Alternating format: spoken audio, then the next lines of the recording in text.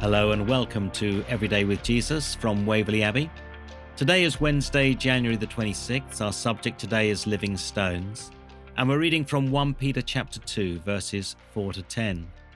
In verse 9, the Bible says, "But you are a chosen people, a royal priesthood, a holy nation, God's special possession, that you may declare the praises of him who called you out of darkness into his wonderful light." God's purpose is always to reveal his goodness through his disciples. Each one of us has a story of hope for a world consumed by conspiracy theories and negative headlines. We may instinctively expect bad news or look at life through rose-tinted spectacles and then are shocked with our experience. We are to live comforted that our lives are in God's hands alone. Look at Job chapter 12, verse 10. Hope is often born out of trouble and becomes a prized treasure. This structure of living bricks is our story of hope triumphing over adversity. Attempting to avoid bad news, we can invest our energy in seeking to avoid life's disappointments.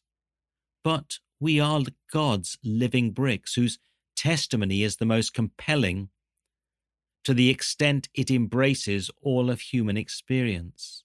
When facing trouble, we look for some reassurance.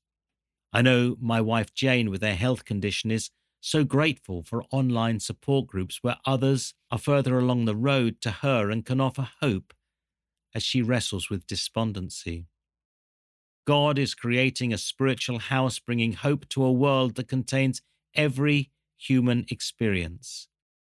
Let's not create hidden ghettos of the like-minded, but a spiritual house of hope where all are welcome and we share stories of God's grace as we break the bread of adversity together.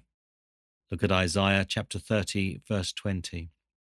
Now, I don't know what your circumstance or situation is, but your story is essential as part of that tapestry which reveals God's presence in all of life.